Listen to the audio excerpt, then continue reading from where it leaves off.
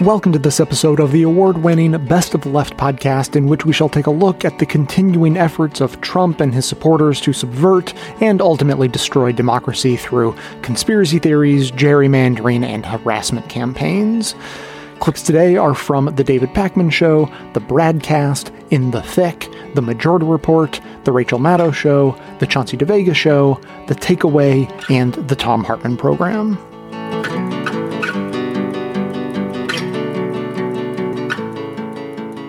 Okay, if you want to get a sense of how long this election fraud stuff is going to be going on, Donald Trump just sent a letter to the Georgia Secretary of State, Brad Raffensperger, demanding that he be declared the winner of Georgia. Trump demanding that Trump be declared the winner of Georgia. Don't check your calendar. This isn't a repeat. It really is mid-September of 2021. It's not November of 2020. It's not December of 2020. It's almost October of 2021. And Donald Trump is demanding that he be given the state of Georgia in the November of 2020 election. Donald Trump sent this letter on Friday. I fully expected when I saw this headline, I thought this must be from months ago. It must have just resurfaced. Like, it can't be from now. But indeed it is. The letter is dated September 17, 2021. The letter says, "Dear Secretary Raffensperger, large-scale voter fraud, random capitalization, I still don't understand it. His followers do it too. Large-scale voter fraud continues to be reported in Georgia. Enclosed is a report of 43,000 absentee ballot votes counted." Now, the counted is capitalized, guys. The counting is so important that he's put a capital C on it in the middle of a sentence. Absentee ballot votes counted in DeKalb County that violated the chain of custody rules, making them invalid. I would respectfully request that your department check this, and if true, along with many other claims of voter fraud and voter irregularities, start the process of decertifying the election or whatever the correct legal remedy is, and announce the true winner. He's saying, announce me as the winner of Georgia. It's October. As stated to you previously, the number of false and or irregular votes is far greater than needed to change the Georgia election result. People do not understand why you and Governor Brian Kemp adamantly refuse to acknowledge the now proven facts and fight so hard that the election truth not be told. You and Governor Kemp are doing a tremendous disservice to the great state, capitalized, of Georgia, and to our capital and nation, which is systematically being destroyed by an illegitimate president and his administration. The truth must be allowed to come out. Thank you for your attention to this matter. Their argument is that because some forms were dated a few hours late, I'm interpreting what is being said here, okay? Some forms were dated a few hours late. They want every result from all of those ballot boxes thrown out and not counted. They want to disenfranchise tens of thousands of voters because of some messed up paperwork with some of these ballots. Now, the law that they cite is this emergency declaration, which has rules for ballot drop boxes. It doesn't say if any rule is violated, you throw all the ballots in the box into the trash. It doesn't actually say that. It doesn't say throw the votes out and don't count them. So all of this is being signal boosted by articles being written that say, because it appears that maybe some ballots were a few hours late in being certified, you need to just throw out all the ballots from those ballot boxes. There's nothing in the law that suggests that should be happening. So at this point, is this a mental health issue? Is this trolling? Is it grifting? This letter was released just before the Saturday rally in support of the Trump rioters. Maybe it was an indirect way to try to rile people up. Remember, Donald Trump, remember when he just asked for 11,000 votes to be found for him? I need 11,000 votes. Give me a break. This guy seems willing to do anything. But again, the issue is the burden of proof. He says he has the evidence, but he wants Brad Raffensperger to prove that his allegations are true. What this may actually be is an attempt to preempt what increasingly seems is going to be an investigation into Trump's attempts to overturn the Georgia results. This is an article from Friday, the same day as this letter came out. Georgia criminal probe into Trump's attempts to overturn 2020 election quietly moves forward. So this may be Trump trying to argue, look, I wasn't trying to break the law when I asked for 11,000 votes. What I meant is what I said in this letter, which is you should investigate this and you should investigate that. It's like that Weasley mafioso type speak that we've become accustomed to from Donald Trump, but a delusional letter. I was convinced this letter must be 6 months old. No, it's from Friday.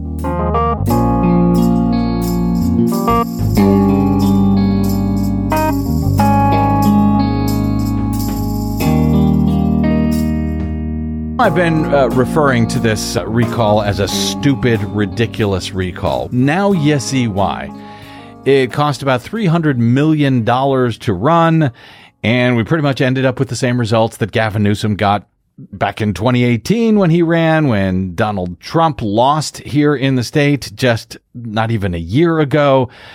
Yes, it was stupid. It was a waste of money. And anyone who refers to Republicans as conservative after they forced the state to shell out some, I think it was $269 million for this stupid recall, they are not conservatives. Conservatives don't waste taxpayer dollars like that, at least not real ones. Especially not when there's a re-election campaign just next year. I know. It's unbelievable. In fact, as we go to air, with 70% of the ballots now tallied, of course, it'll take several weeks for the rest of the vote by mail and provisional ballots to be counted and everything to be canvassed, etc. As we go to air, no on the question of whether Newsom shall be removed is ahead by 64 to 36%. That is a blowout. At least for now, though I suspect that lead may increase as more vote-by-mail ballots are actually tallied in the next few days and weeks. That is a 28-point lead at the moment, or almost exactly what Joe Biden defeated Donald Trump by in 2020 in California. 29 points in that case. We'll see if Newsom's lead widens in the coming days, as I think is likely. But in 2018, when Newsom was elected to his first term, he defeated Republican John Cox by 34 points. If he's wildly unpopular in the state, as we have been told now for weeks on end, not just by Fox News, but by some in the actual real news media who said that Gavin Newsom is in trouble, he's not popular in the state. Apparently, he's still quite popular. In any event, he did not lose many voters in a low turnout special election since the last time he won in a regular election. Republican talk radio host Larry Elder would have replaced Newsom had the recall succeeded, having easily won on the ballot's second question, which is moot because Newsom won on the first question. Newsom's campaign had instructed Democrats not even to bother voting at all on that second question, which is a strategy that I certainly questioned. In this case, it apparently worked out.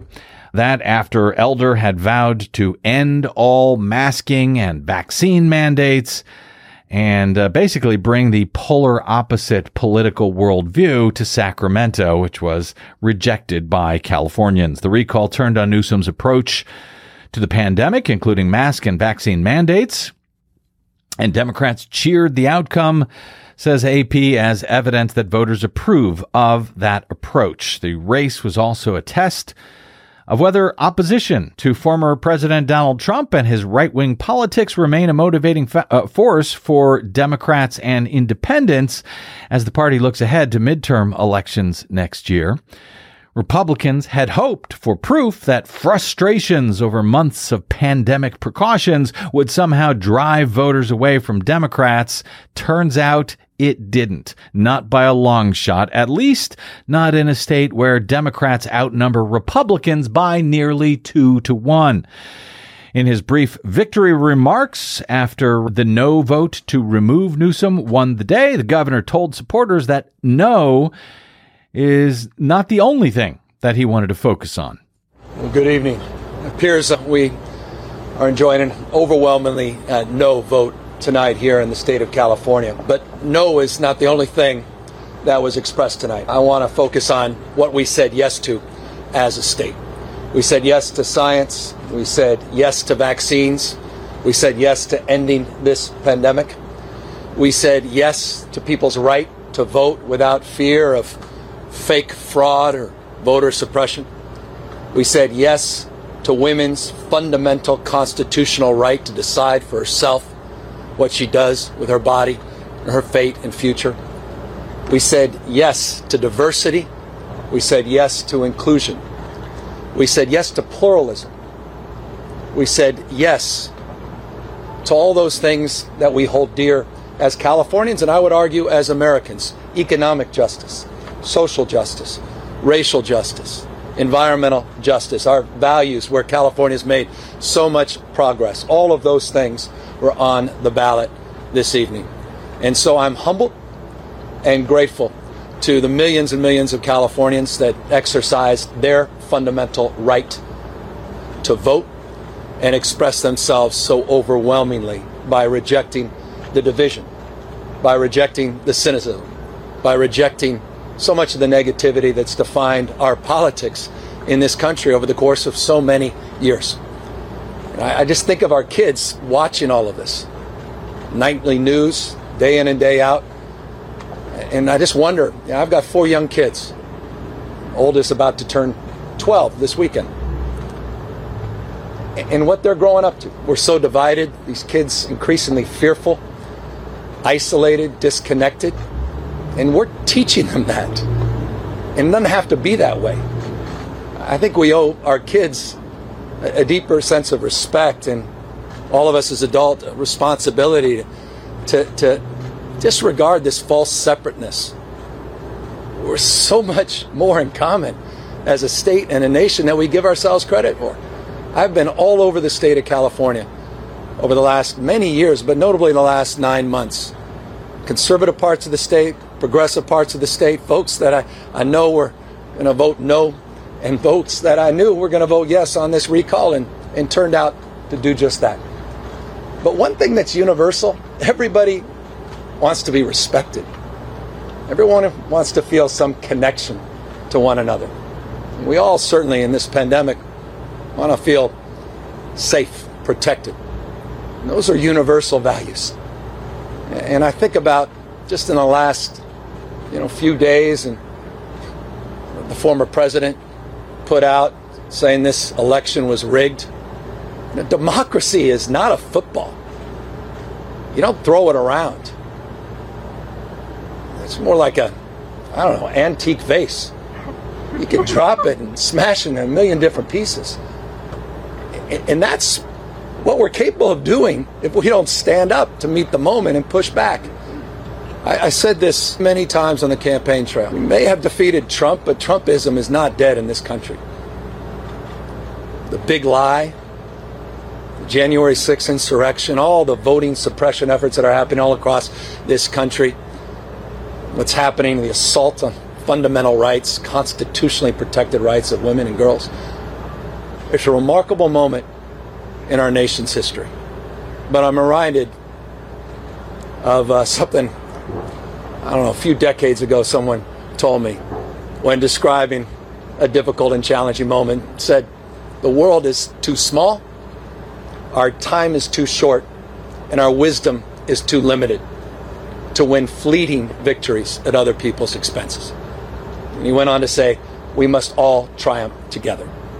So in that spirit of recognizing and reconciling this moment, in trying to understand what's going on, not just here in this state, but all across the United States of America, I just want to say this.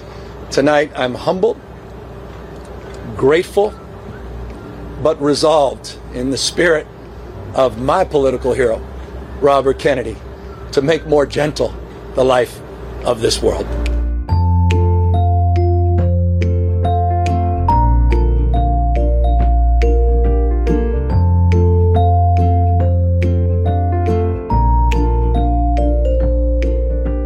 All right, our first topic, people, is California's gubernatorial recall election not.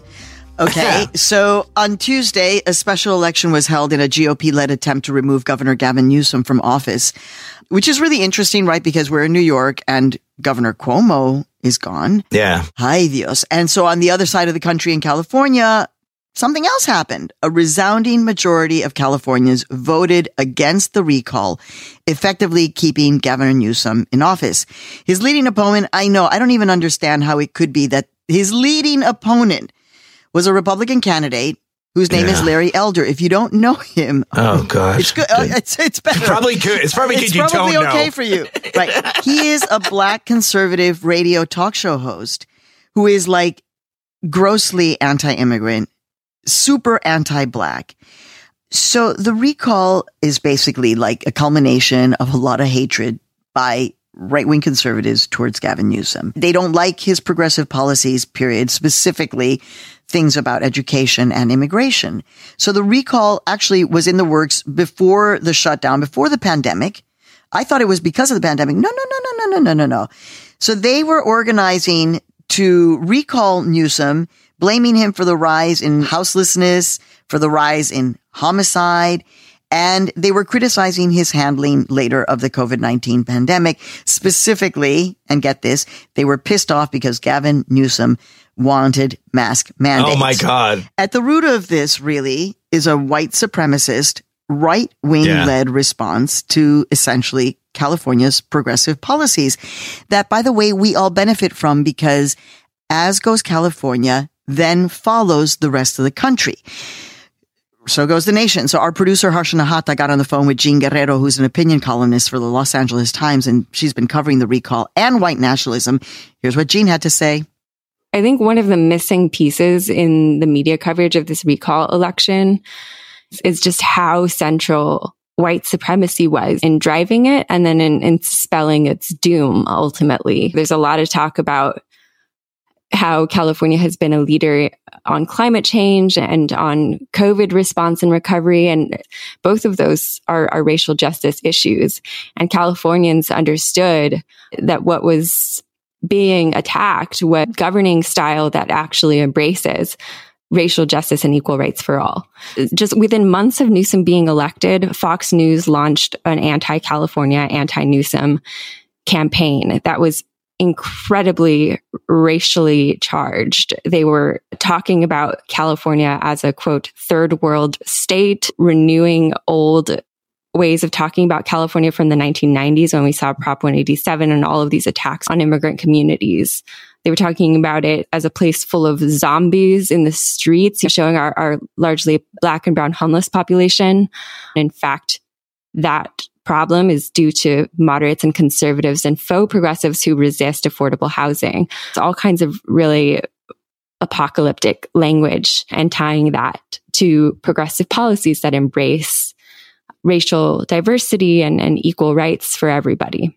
I mean, if they were predicting this in the 1990s, right? Yeah. That the next century in California was going to be a disaster because of all those Mexican immigrants and all those Latinos and all those Asian people coming and all those progressives. 2021, California seems to be doing just fine. Yeah, exactly. Yeah, no, Maria, I mean, here we go again. It's, although I like the zombies, if you're going to get creative, you might as well go with zombies, right? To really, like, if you want to, we went from Prop 187. If we're going to zombies in 2021, then, oh my God. But listen, even with the success of the push to keep Newsom in office and all, Larry Elder and all that crazy stuff, we do have to recognize a couple of things. Latino voters in this election made up at least 25% of all votes, and over half of those voted against the recall. But Latinos are not a monolithic group. I'm going to start turning it into a musical. And it's not. Latinos are not a monolithic group. So you wouldn't be surprised, Maria, that we're also seeing reports that a majority of the Latino men who voted on the second question in the recall ballot actually chose Republican candidate Larry Elder. Surprise, surprise. I'm not surprised. That's what you call like machismo right there. Like, bro, I'm going to be a macho man and I'm going to vote for the black guy who hates black people and Latinos. I'm going to vote for him. And, zombies on the streets. And so basically, let's just be real. Latina women once again deliver, and Latino men are voting for people who believe that zombies are taking over. Sounds familiar to black men and black women leading the way. I'm just saying. But that's the point, because this is just another example of Trumpism not going away. And then also this Saturday in Washington, D.C., there's going to be a, quote, Justice for J6 rally, J6 meaning January 6th, planned by a former Trump campaign staffer, Matt Brainyard, to protest the charges brought against people who rioted the Capitol, the insurrectionists, on that fateful day in January. Maria, break it down, because I don't want to turn this into like, oh, Latinos saved Gavin Newsom. People were worried that he was going to get recalled because he wasn't engaging Latinos. But then all of a sudden you find out that all these Latino dudes in California are with Larry Elder. What are your thoughts? Well, I think that the question right there is, why wasn't the Democratic Party engaging Latino and Latina voters more intensely? Yeah. I mean, come on, people. This is where it gets so frustrating, Julio, because we've been saying this for so long and it's not rocket science. It is science though. Yeah. Okay. Because if you look at the demographics and you look at the population, you want to be engaging Latino and Latina voters everywhere, but specifically, hello, California. So you're right. I was like, is this possible? And I was preparing myself for the worst. And on the other hand, I think you're right. What we are talking about is white supremacy. Let's name it for what it is. I've done political reporting in California way back when for America by the Numbers. And in Orange County, that used to be a Republican stronghold. Yeah. It went Democrat the last time around. California was, Ronald Reagan, the Republican. It is not that anymore.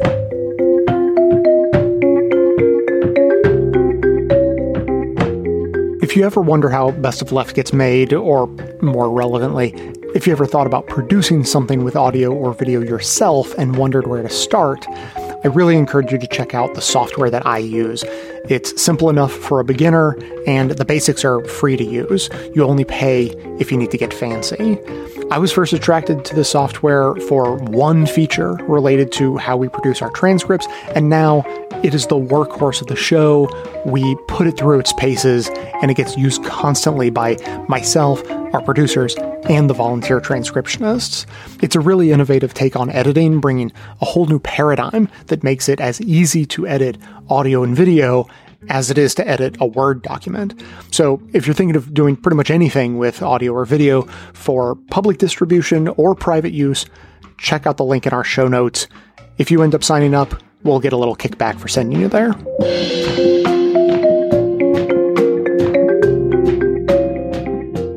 Joining us now is MIT Professor of Political Science, Charles Stewart III. He's co-director of the Caltech MIT Voting Technology Project and the Stanford MIT Healthy Elections Project.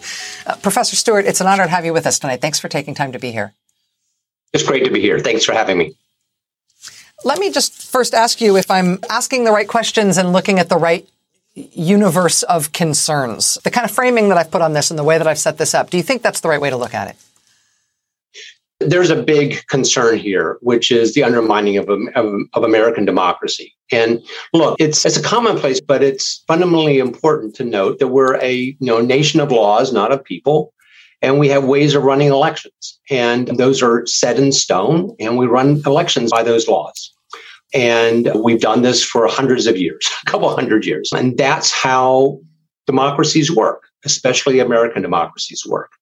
And what we're seeing right now is an attack on the rules by which we run our elections and a systematic attempt to call into question the outcomes based on what? Based on no evidence, based on violating the rules under which the elections were run, and trying to run around, I think, the most important part of this last election, which is that elections are determined on the facts.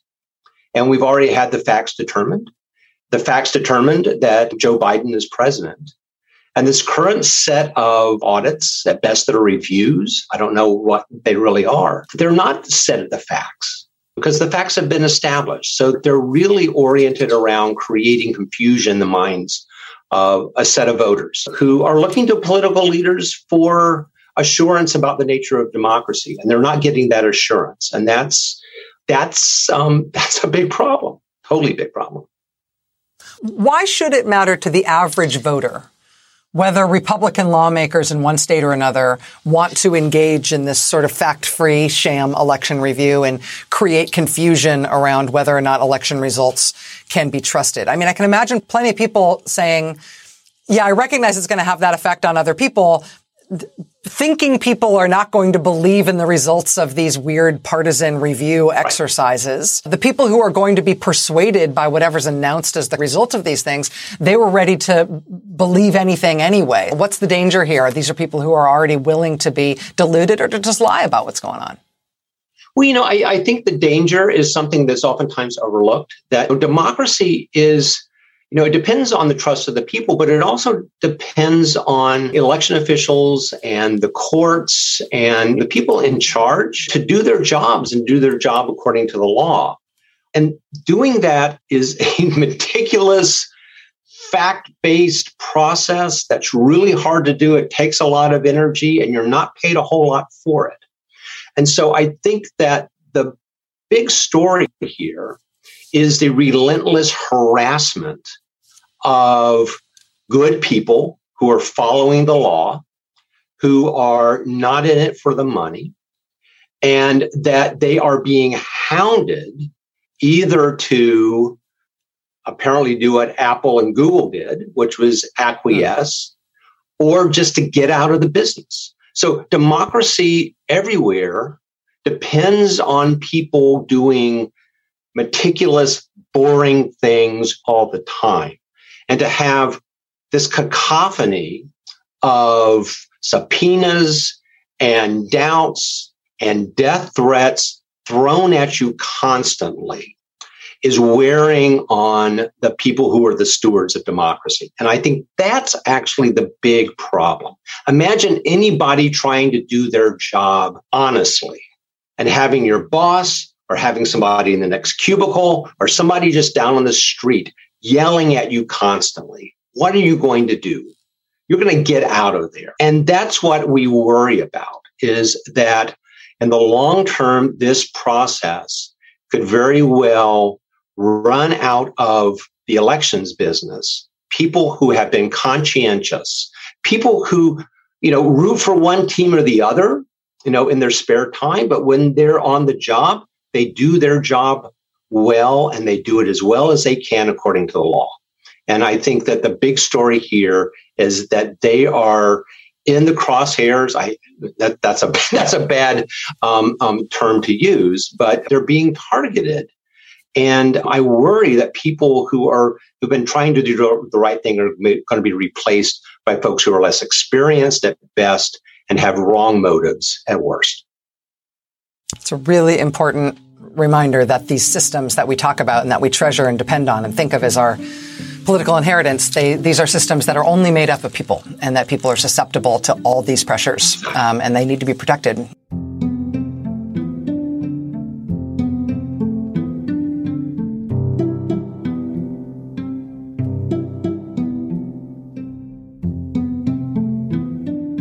You and I have spoken, I think, multiple times over the past several years, starting with your book, Radeft, which talked about the redistricting strategy of the Republican Party and how it was injected with steroids. I hate to use this type of vernacular, but it was injected with steroids. It was basically the technological ability changed the entire ball game back in 2010. So let's start and work our way backwards a little bit. Let's talk about, where we are in terms of the Democrats and the Republicans and how tenuous the Democrats have in terms of a majority in this country, and what kind of swing will actually change the balance of power in the House at the very least.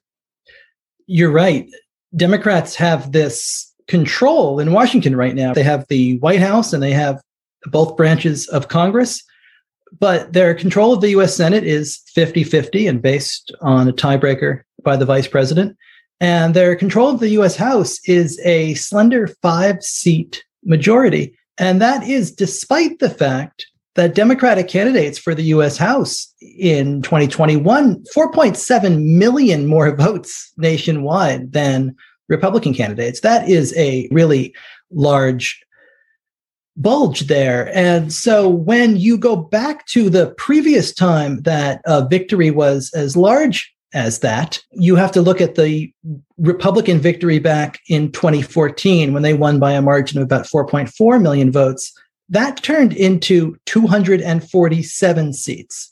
So I think really what you see here is that Democrats have to win by huge majorities, even to have slender advantages in the number of seats that they hold. And Republicans can win much bigger majorities when they win, but they can also hold on to power even with fewer votes. And that's what's got to scare Democrats as they head into 2022. I just want to just sit with this for a moment, because I think it's hard for people to conceptualize, because it seems so wrong that it's almost feels like it's impossible. And so just to be clear, Democrats won with over 4 million votes. If you add up how many people voted for Democrats for House races total across the country, 4 million people voted for someone with a D behind their name. And the Democrats have a 4-seat, is it 4-seat majority, 5-seat majority? 5-seat majority right now, yes. And there's what, 223 seats, I think it is? Yes. Okay. And Republicans, when they won with a 4 million or so vote majority, they had 247 seats. They picked up 25 more seats than the Democrats. And we have a dynamic like this in Wisconsin. I always reference to Wisconsin because it's such the perfect illustration of this. And it's mind-boggling. They have redistricted there in their state legislature, and Democrats won something like 55% of the vote in the Wisconsin, Democrats did. And yet the Republicans control the Wisconsin Senate 60 to 40% about. I mean, these are round numbers. Even worse than that, right? Democratic candidates won 203,000 more votes in Wisconsin in 2018, and yet they won 36 of 99 seats. And so this is extraordinary. It's one thing that people, I think, understand, like the Electoral College. Okay, that's anachronistic, and it was put in there to balance out. Who knows? I don't buy the arguments of the Electoral College, but it is what it is. But there is no provision anywhere in any document anywhere that says one party, if they win a vast majority of the votes, still can't necessarily win, in some instances, a majority of the seats. That's what What Republicans did after they won state legislatures in 2010, in the last decade of redistricting, is they had complete control over map making in some of the most important states in the country: Wisconsin, Pennsylvania, Michigan, Ohio, Texas, Florida, Georgia, North Carolina. These are the states that are changing. These are the states that the census data the other day that was released show continuing evolution of the demographics there. Republicans had complete control over how those state legislative and congressional maps were drawn in 2010. Republicans did not surrender a single state legislative chamber in any of those states for the last decade, even in years when Democrats won hundreds of thousands of more votes statewide. And Democrats really were only able to take back the U.S. House in 2018 after a series of court challenges in Pennsylvania, North Carolina, and elsewhere won fairer maps. Democrats picked up 4 seats in Pennsylvania off a fair map and 2 seats in North Carolina off of a fair map in 2020. That's 6. If the majority right now is 5, if those 2 partisan gerrymandering cases are not brought or go the other way, you're looking at Speaker Kevin McCarthy or potentially, right, Speaker Donald Trump in this current Congress right now, even though Democratic candidates won 4.7 million more votes. I had not realized that it was all contingent upon those seats that won, particularly that case in Pennsylvania. And we should say that case in Pennsylvania, and I don't know why, I've never been able to really fully understand, reflects the congressional districts only, not the state legislative districts. And so you still have a problem in Pennsylvania as well. You very much do. And I think that is something we talk a lot about, the nature of Congress and how gerrymandering has given Republicans built-in advantages now as far as the U.S. House. It has also given Republicans huge advantages in state legislatures around the country, in all of those states we just talked about.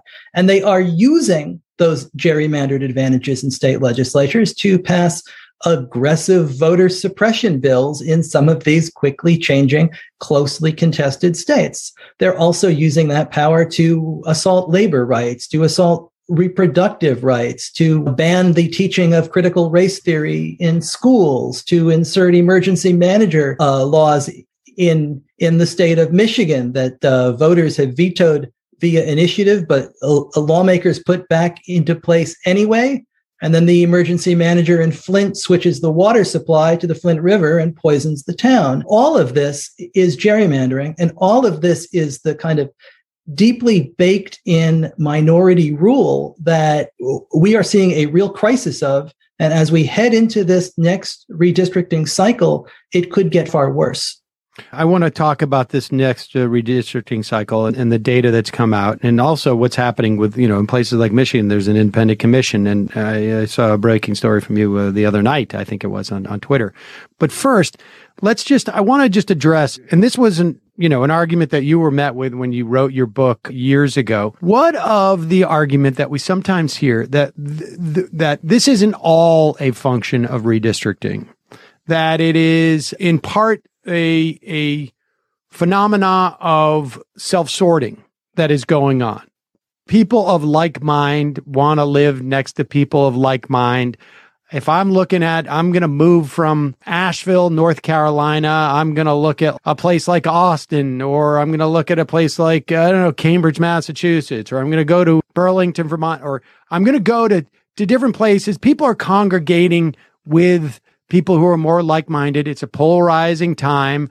It's also become very cultural in terms of our politics and our culture have really melded. What do you say to people who say, look, this is not a nefarious thing. It's just the way that people have sorted themselves? There is a big sorting going on. We have sorted ourselves, but it has little or nothing to do with the advantages that Republicans have given themselves in the House and in state legislatures through redistricting. And courts have continuously looked at the evidence on this over the course of the last decade, and they have weighed the academic studies on sorting versus gerrymandering. And they have made it clear that in a state like Wisconsin, for example, they estimate that sorting is about 1% of the problem. So there has certainly been a big sort, but that doesn't explain the fact simply some of the cities that you just mentioned. Asheville, North Carolina has 2 Republican representatives in Congress because they drew the line directly through the middle of the city and cracked it in half. Austin, Texas is a blue oasis in the Lone Star State.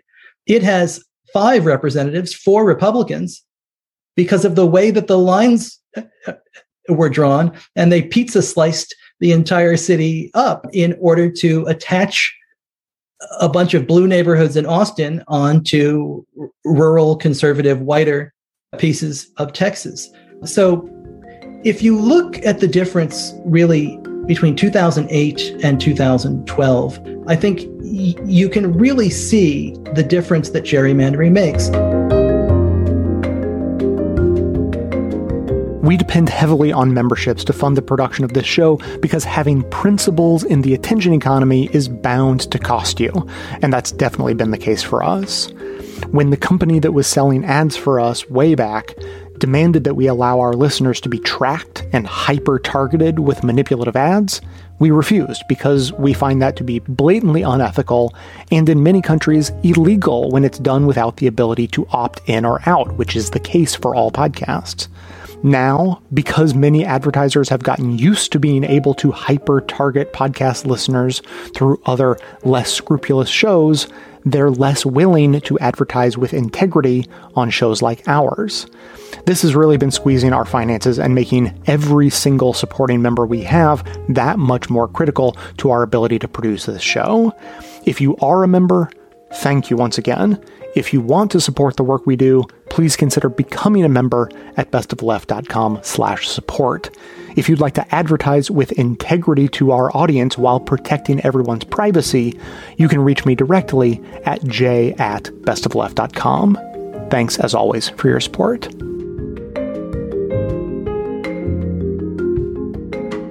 So, the other day, I wrote that piece where I basically said Joe Biden, it's inevitable, it's obvious, he's going to be impeached because they're going to win back the House. And the emails I received, I will assume from mostly Democrats, liberals, progressives, or the like, I would say were more mean-spirited than anything I've received from Trumpists. And I'm reading these emails and things people were saying on Facebook and elsewhere, and you tell me if I'm using the terminology correctly. I said this looks and seems and feels like a type of narcissistic injury. That telling the truth about the situation is so upset them that it's almost personal because they're invested in a certain reality that doesn't exist.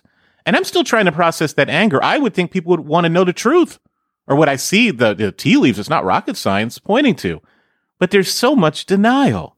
How should I process this? How would you make sense of it? I think people are terrified and people are stressed out of their minds.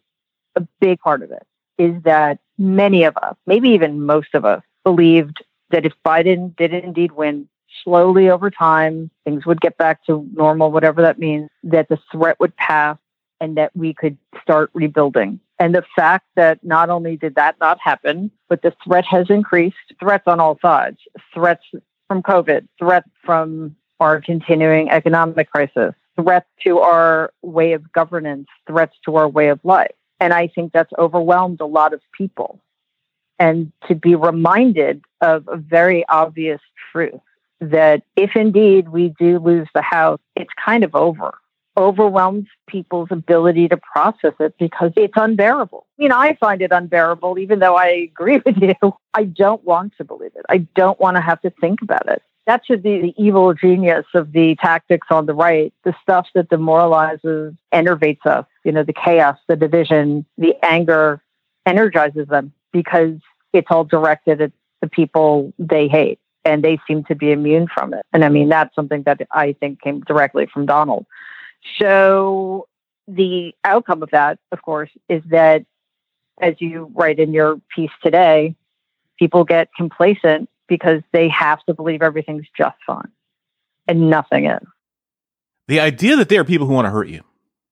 We have all the technical language, Tim Snyder, myself, others. It's not a new idea. He calls it sadopopulism. I call it political sadism. And I keep wanting folk to wake up and grow the hell up. You are dealing with people who want to hurt you. You can look at the Texas Roe versus Wade, taking away people's rights to vote, putting babies in cages, unleashing the police. Donald Trump, we talked about this last time. I was trying to explain this to somebody. I said Donald Trump is permission. He's given people to be permission for their own ugly selves and to hurt people.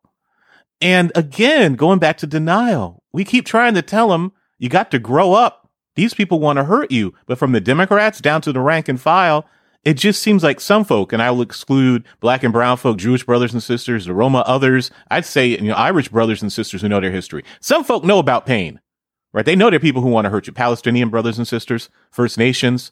But you've got the mass public still living this lie that is politics is normal. It's like all this stuff happening, they want you to suffer. But we keep telling people, and it just seems like it's that denial again. It's like, I don't know what else we can tell them. They're trying to hurt you, and they love it. That's really one of the reasons I wrote the book, because if we, and by we, I mean the majority, white Americans, don't start to grapple with our role and our responsibility, then how can we expect anybody else to hang in there and keep fighting? We're all exhausted to one degree or another, but you think we're exhausted? Talk to the people who've been dealing with the horrors inflicted upon them for 400 years. Seriously, the generational trauma and the way it built on the one side. And on the other side, you have the generational privilege building.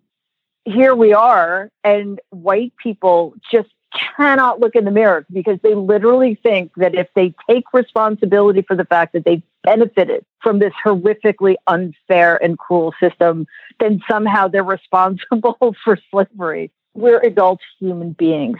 Act like it. Face it. Own it. Take responsibility for it. Otherwise, nothing changes. And the people who have always suffered the most will continue to suffer the most. How do you make sense, because this gets to the book and just your work more generally, therapeutize me, because I'm sure a lot of folk are struggling with this. How are you making sense or processing what feels like, and I think the empirical evidence is there. We can talk to public health experts looking at this mess, other folks. This feels like a society that's coming apart at the seams. Normal was not normal anyway. Normal, people want to return to normal. I was like, no, normal wasn't good. So that's the problem to begin with. But as we watch this deluge, understanding that if it bleeds, it leads, the distortions of the news media, I'm just talking about the feeling of the moment, because this is a world historical moment where so many things are happening, and Gramsci described it as interregnum, that so many things are being made right now. But I try to crystallize it down because I trust my gut and I trust my mind together. I'm like, this is a sick society coming apart. And when I try to tell folk, you're going to wake up on a Monday, and this happened with Trump's election, and on the next Monday, the world will be totally different. And it's going to happen that fast. It's already happening quick. It's accelerating, but a series of things are going to happen that will literally blow your mind. Part of it is this long-term trend on the right to devalue human life and to be willing to accept things that are really unacceptable. Ruth Ben-Ghiat, who's a scholar of authoritarianism, pointed out to me, because I've been trying to make sense, why are people going to his rallies and risking getting COVID? Why are people now refusing a safe, easily accessible, free vaccine and taking something that could really make them ill, like horse dewormer instead? And she said that, the gun culture has a big hand in it, because slowly over time, people have become willing to accept the most horrific loss of life in exchange for an ability to hang on to a piece of metal. And if a bunch of 6-year-olds need to die, so be it. And the difference here, though, they are so much more at risk from COVID. Their children are so much more at risk from COVID that I think a line has been crossed. And it's now that in order to prove their loyalty, in order to prove that they too are worthy, they need to be willing to sacrifice their lives. And that's something he's quite good at, is on the one hand, making microaggressions against people that end up becoming very consequential. But he's also really good at getting micro concessions from people. You're at a rally and his plane is on the tarmac and he says, "Isn't that the most amazing, greatest, best plane you've ever seen in your life?" And you couldn't care less, but you say yes, because you don't want to be rude. And next thing you know, you're willing to go to a rally in the middle of a pandemic without a mask on, standing shoulder to shoulder with unvaccinated people screaming.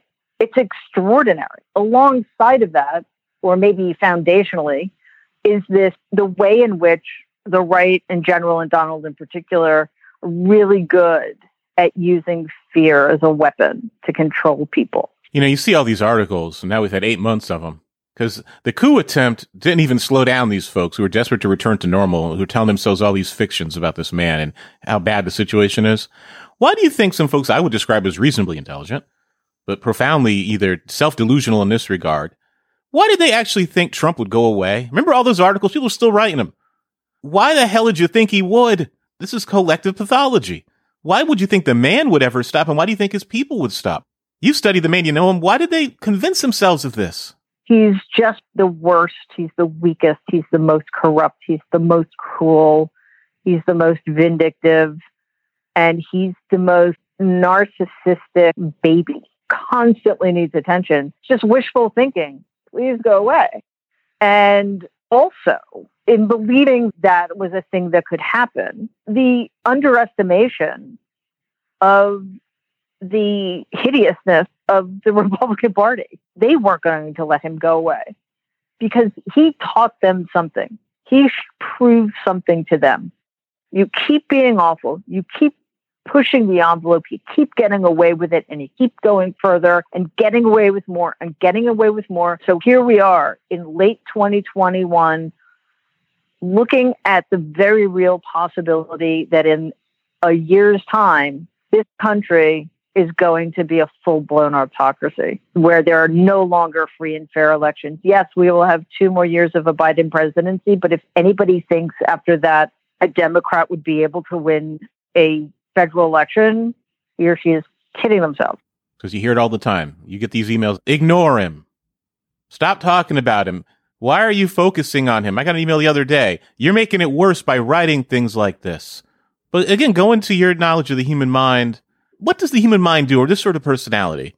have to do to sustain such fantasies that it's childish? This is a childish society, I understand that. But to literally think if I close my eyes and ignore it, a problem will go away. What is going on in the collective minds of folk who make these assertions just ignore it? It's affected all of us and taken a toll. And I think people are looking for an easy way out. Hey, we ignore him, he goes away, right?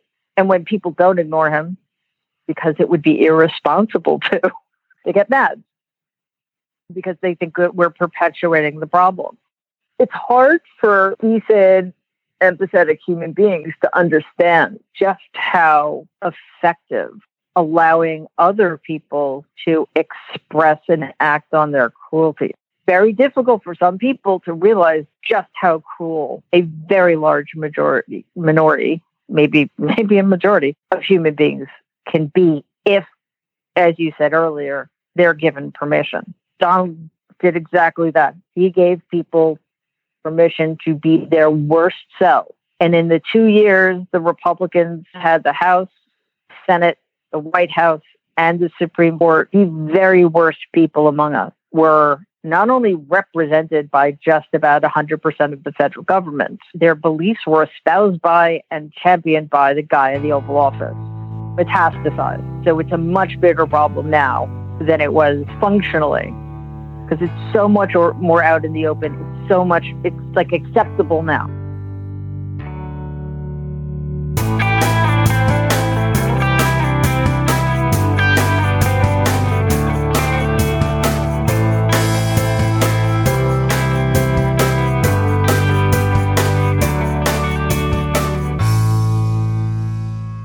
We've just heard clips today, starting with David Pakman detailing the most recent story in the saga of Trump claiming victory in 2020. The broadcast discussed the failed California recall. In the Thick, discussed some of the demographics of how that recall went down. The Rachel Maddow Show looked at the impacts of the ongoing harassment campaign against election workers. The Majority Report explored the details of the upcoming redistricting and impacts of gerrymandering, and the Chauncey DeVega Show discussed the collective psychology of Trump supporters and also those who desperately want to ignore him. That's what everyone heard, but members also heard bonus clips from The Takeaway getting further into the upcoming redistricting and what it would take to stop it. We published a story at Mother Jones a little while ago based on an analysis from a Democratic firm called TargetSmart that found that Republicans could pick up anywhere from 6 to 13 seats in just 4 states alone, Georgia, Florida, North Carolina, and Texas, through redistricting. So Republicans are in major control of this process. And by all indications, they're going to be very aggressive in terms of the maps that they're going to draw in these states. And the Thom Hartmann program explained another of the instances in which Trump attempted to use the Justice Department to steal the election. Tuesday afternoon, ABC News published this letter that Jeffrey Clark had written that he wanted to go out over the signature of the acting attorney general, Mr. Rosen. Clark was saying to the governor, you know, we want you to know that the Department of Justice, think that there's fraud in this election. And you should call into session your legislature so that they can select alternative electors. In other words, swing your vote from Biden to Trump. You can do it. You can do it legally. It's constitutional. And that's true, by the way. To hear that and all of our bonus content delivered seamlessly into your podcast feed, sign up to support the show at bestoftheleft.com/support or request a financial hardship membership because we don't make a lack of funds a barrier to hearing more information. Every request is granted, no questions asked. And now, we'll hear from you.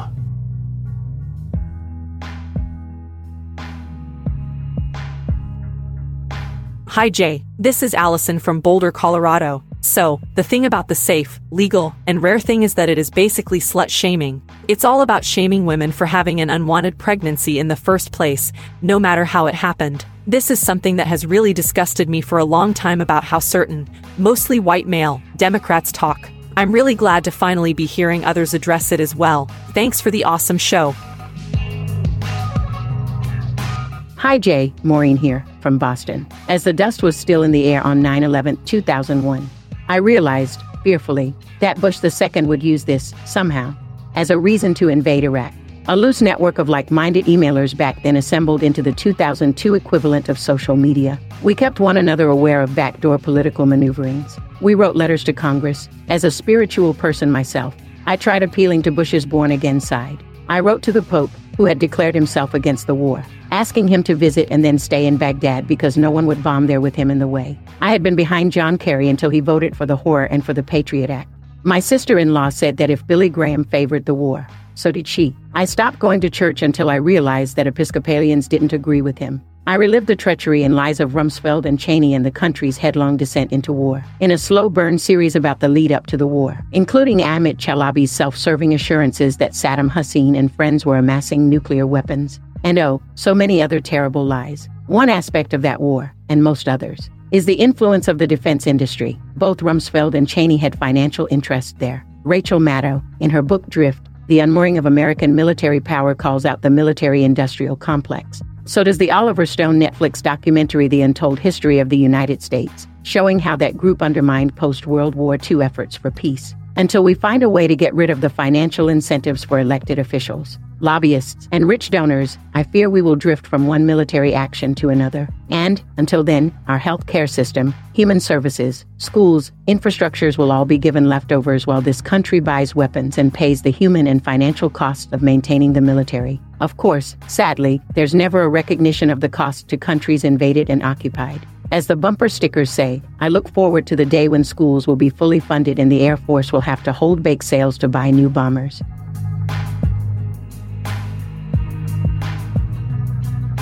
Hi, Jay. This is Maureen from Boston, Mass. I really enjoy the show, and I've been listening since the early aughts. So I'm one of your oldest fans in more ways than one. I was listening to you today talk about Brian Williams, and I have no cause to back him, and I don't especially, but it made me think the way he said it, of the War Prayer by Mark Twain. And in it, the preacher prays for the young men going out to war, and may they be victorious, and so on. And then the stranger comes in and he says, I am commissioned by God to put into words the other parts of it, the part which the pastor and you in your hearts fervently prayed silently. And it goes on and he says, Lord, our Father, our young patriots, idols of our hearts. Our young patriots, idols of our hearts, go forth to battle, be thou near them. With them in spirit, we also go forth from the sweet peace of our beloved firesides to smite the foe. O Lord, our God, help us to tear their soldiers to bloody shreds with our shells. Help us to cover their smiling fields with the pale forms of their patriot dead. Help us to drown the thunder of the guns with the shrieks of their wounded writhing in pain. Help us to lay waste their humble homes with a hurricane of fire. Help us to wring the hearts of their unoffending widows with unavailing grief. Help us to turn them out, ruthless with their children, to wander unfriended the wastes of their desolated land in rags and hunger and thirst, sport of the sudden flames of summer and the icy winds of winter, broken in spirit, worn with travail, imploring thee for the refuge of the grave and denied it. For our sakes who adore thee, blast their hopes, blight their lives, protract their bitter pilgrimage, make heavy their steps, water their way with their tears, stain the white snow with the blood of their wounded feet. We ask it in the spirit of love, of him who is the source of love, and who's the ever-faithful refuge and friend of all who are sore beset, and who seek his aid with humble and contrite hearts.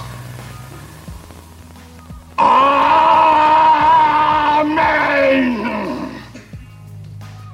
And I thought perhaps it was in this view of a beautiful war weapon that Brian Williams was trying to achieve this level of irony and failed. So, my 2 cents. Maureen Doyle, Boston. Thank you.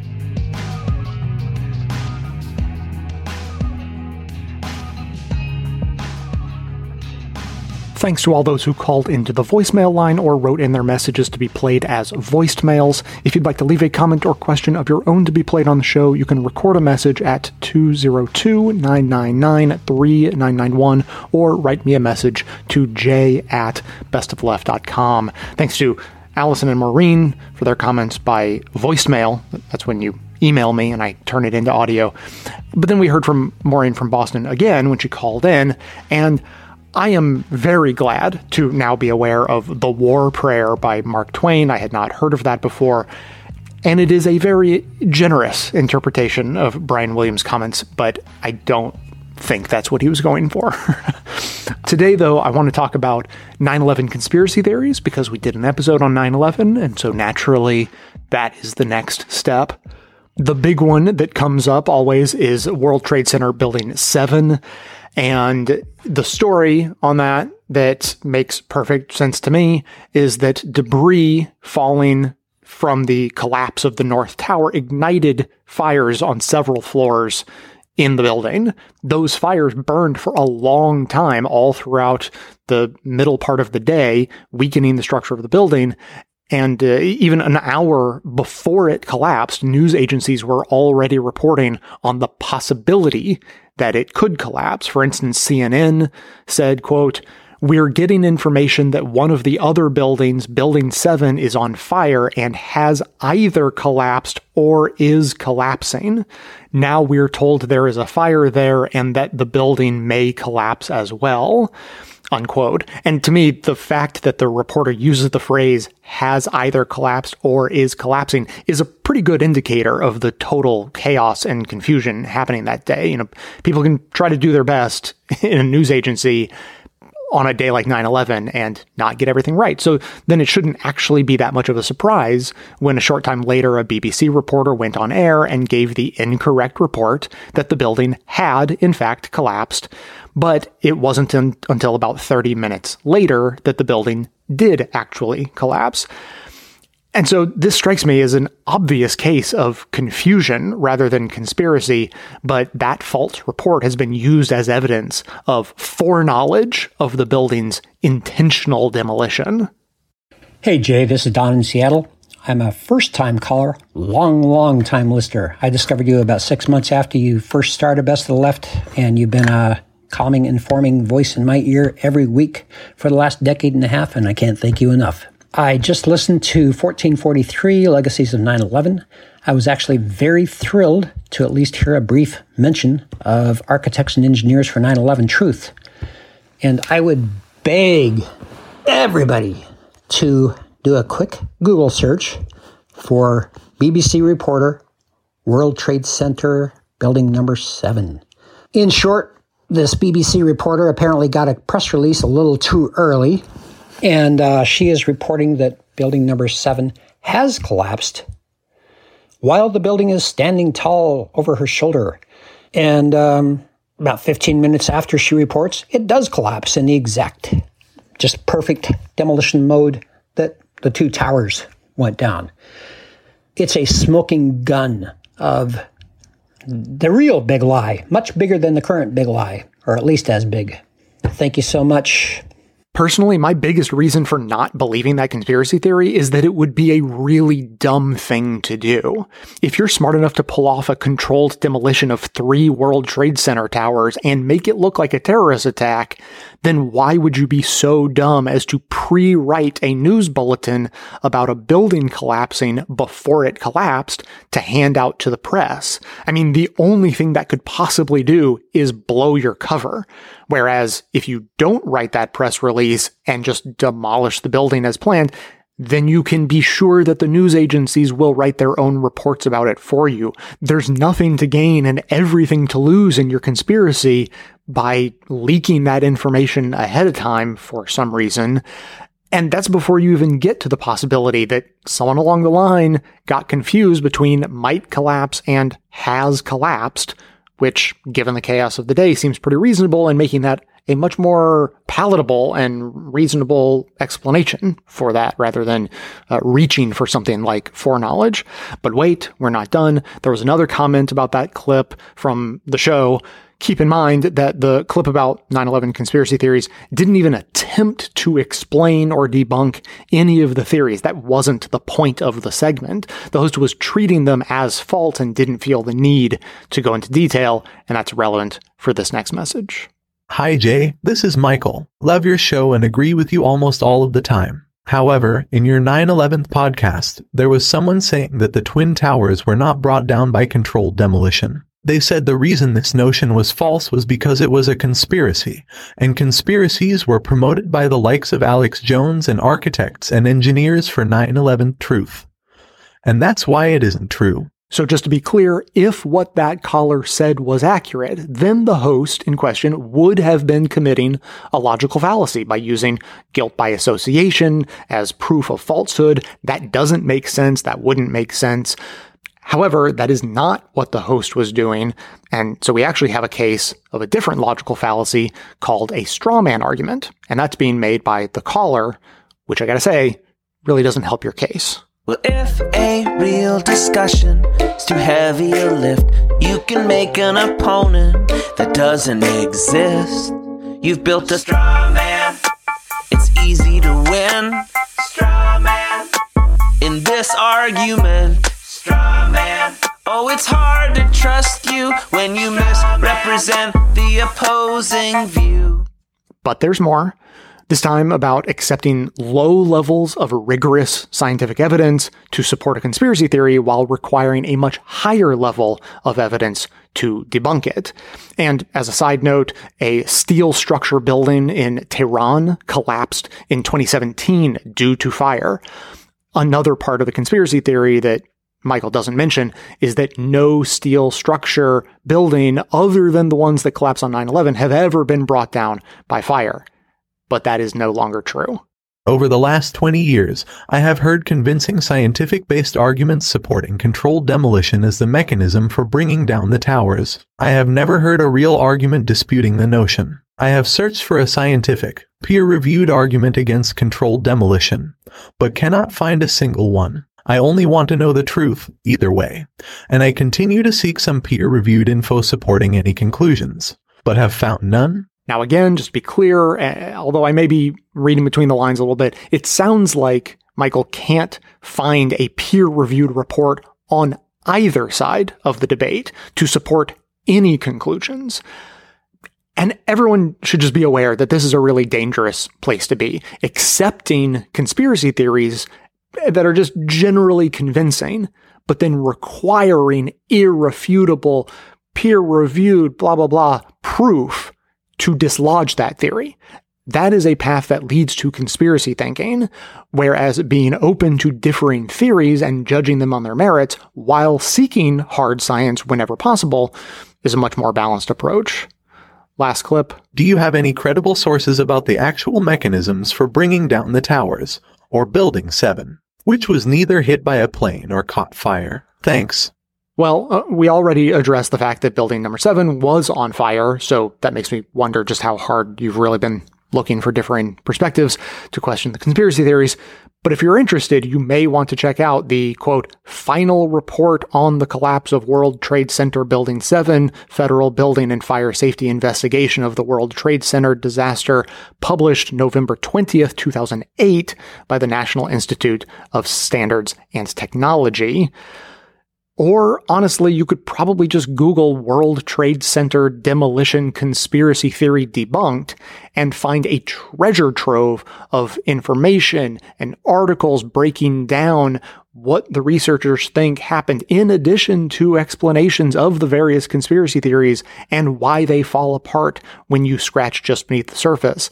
I actually find that to be a very enjoyable and enlightening activity. And I'm not just talking about 9/11. A few years ago, I went down the flat earth debunking rabbit hole, not because I needed to be convinced of the roundness of the earth, but because I found it fascinating to hear what the conspiracy theories were. Some of them even brought up concepts that I had never even thought of before, which gave me an excuse to learn something new. I mean, I learned all kinds of things about light refraction and atmospheric density and how quickly the curve of the Earth can be detected and lots of other things just by watching debunking videos. I mean, honestly, it was kind of fun. So the big difference between looking up conspiracy theories and looking up debunkers is that the debunkers will happily explain both sides of the argument. They will explain the conspiracy and then proceed to explain why it's wrong. The conspiracy theorists are much less likely to do that. So start with the debunkers and you'll get to hear both sides and judge the arguments for yourself. Otherwise, you'll end up in a fortress of confirmation bias, which we are all susceptible to. And if you go too far down that path, you're in danger of beginning to reject any evidence that contradicts whatever you already believe. And once you're there, there is only one way out that I know of, which is to ask yourself, if what you believe to be true isn't true, how would you know? If what you believe to be true is not true, how would you know? If you can't answer that, then you might believe a conspiracy theory. Oh, you're trapped in a fortress of confirmation bias. That's true of us all to some degree. But is there any evidence anywhere in the world that would make you not believe? Oh. That's going to be it for today. Thanks to everyone for listening. Thanks to Dion Clark and Aaron Clayton for their research work for the show and participation in our bonus episodes. Thanks to the monosyllabic transcriptionist trio, Ben, Ken, and Scott, for their volunteer work helping put our transcripts together. Thanks to Amanda Hoffman for all of her work on our social media outlets, activism segments, graphic designing, webmastering, and bonus show co-hosting. And thanks to those who support the show by becoming a member or purchasing gift memberships at bestofleft.com/support or from right inside the Apple Podcasts app. Membership is how you get instant access to our incredibly good bonus episodes, in addition to finding extra content and no ads in all of our regular episodes. For details on the show itself, including links to all of the sources and music used in this and every episode, all of that information can always be found in the show notes on our website and likely right on the device you're using to listen. So coming to you from far outside the conventional wisdom of Washington, D.C., my name is Jay, and this has been the Best of the Left podcast, coming to you twice weekly, thanks entirely to the members and donors to the show from bestoftheleft.com.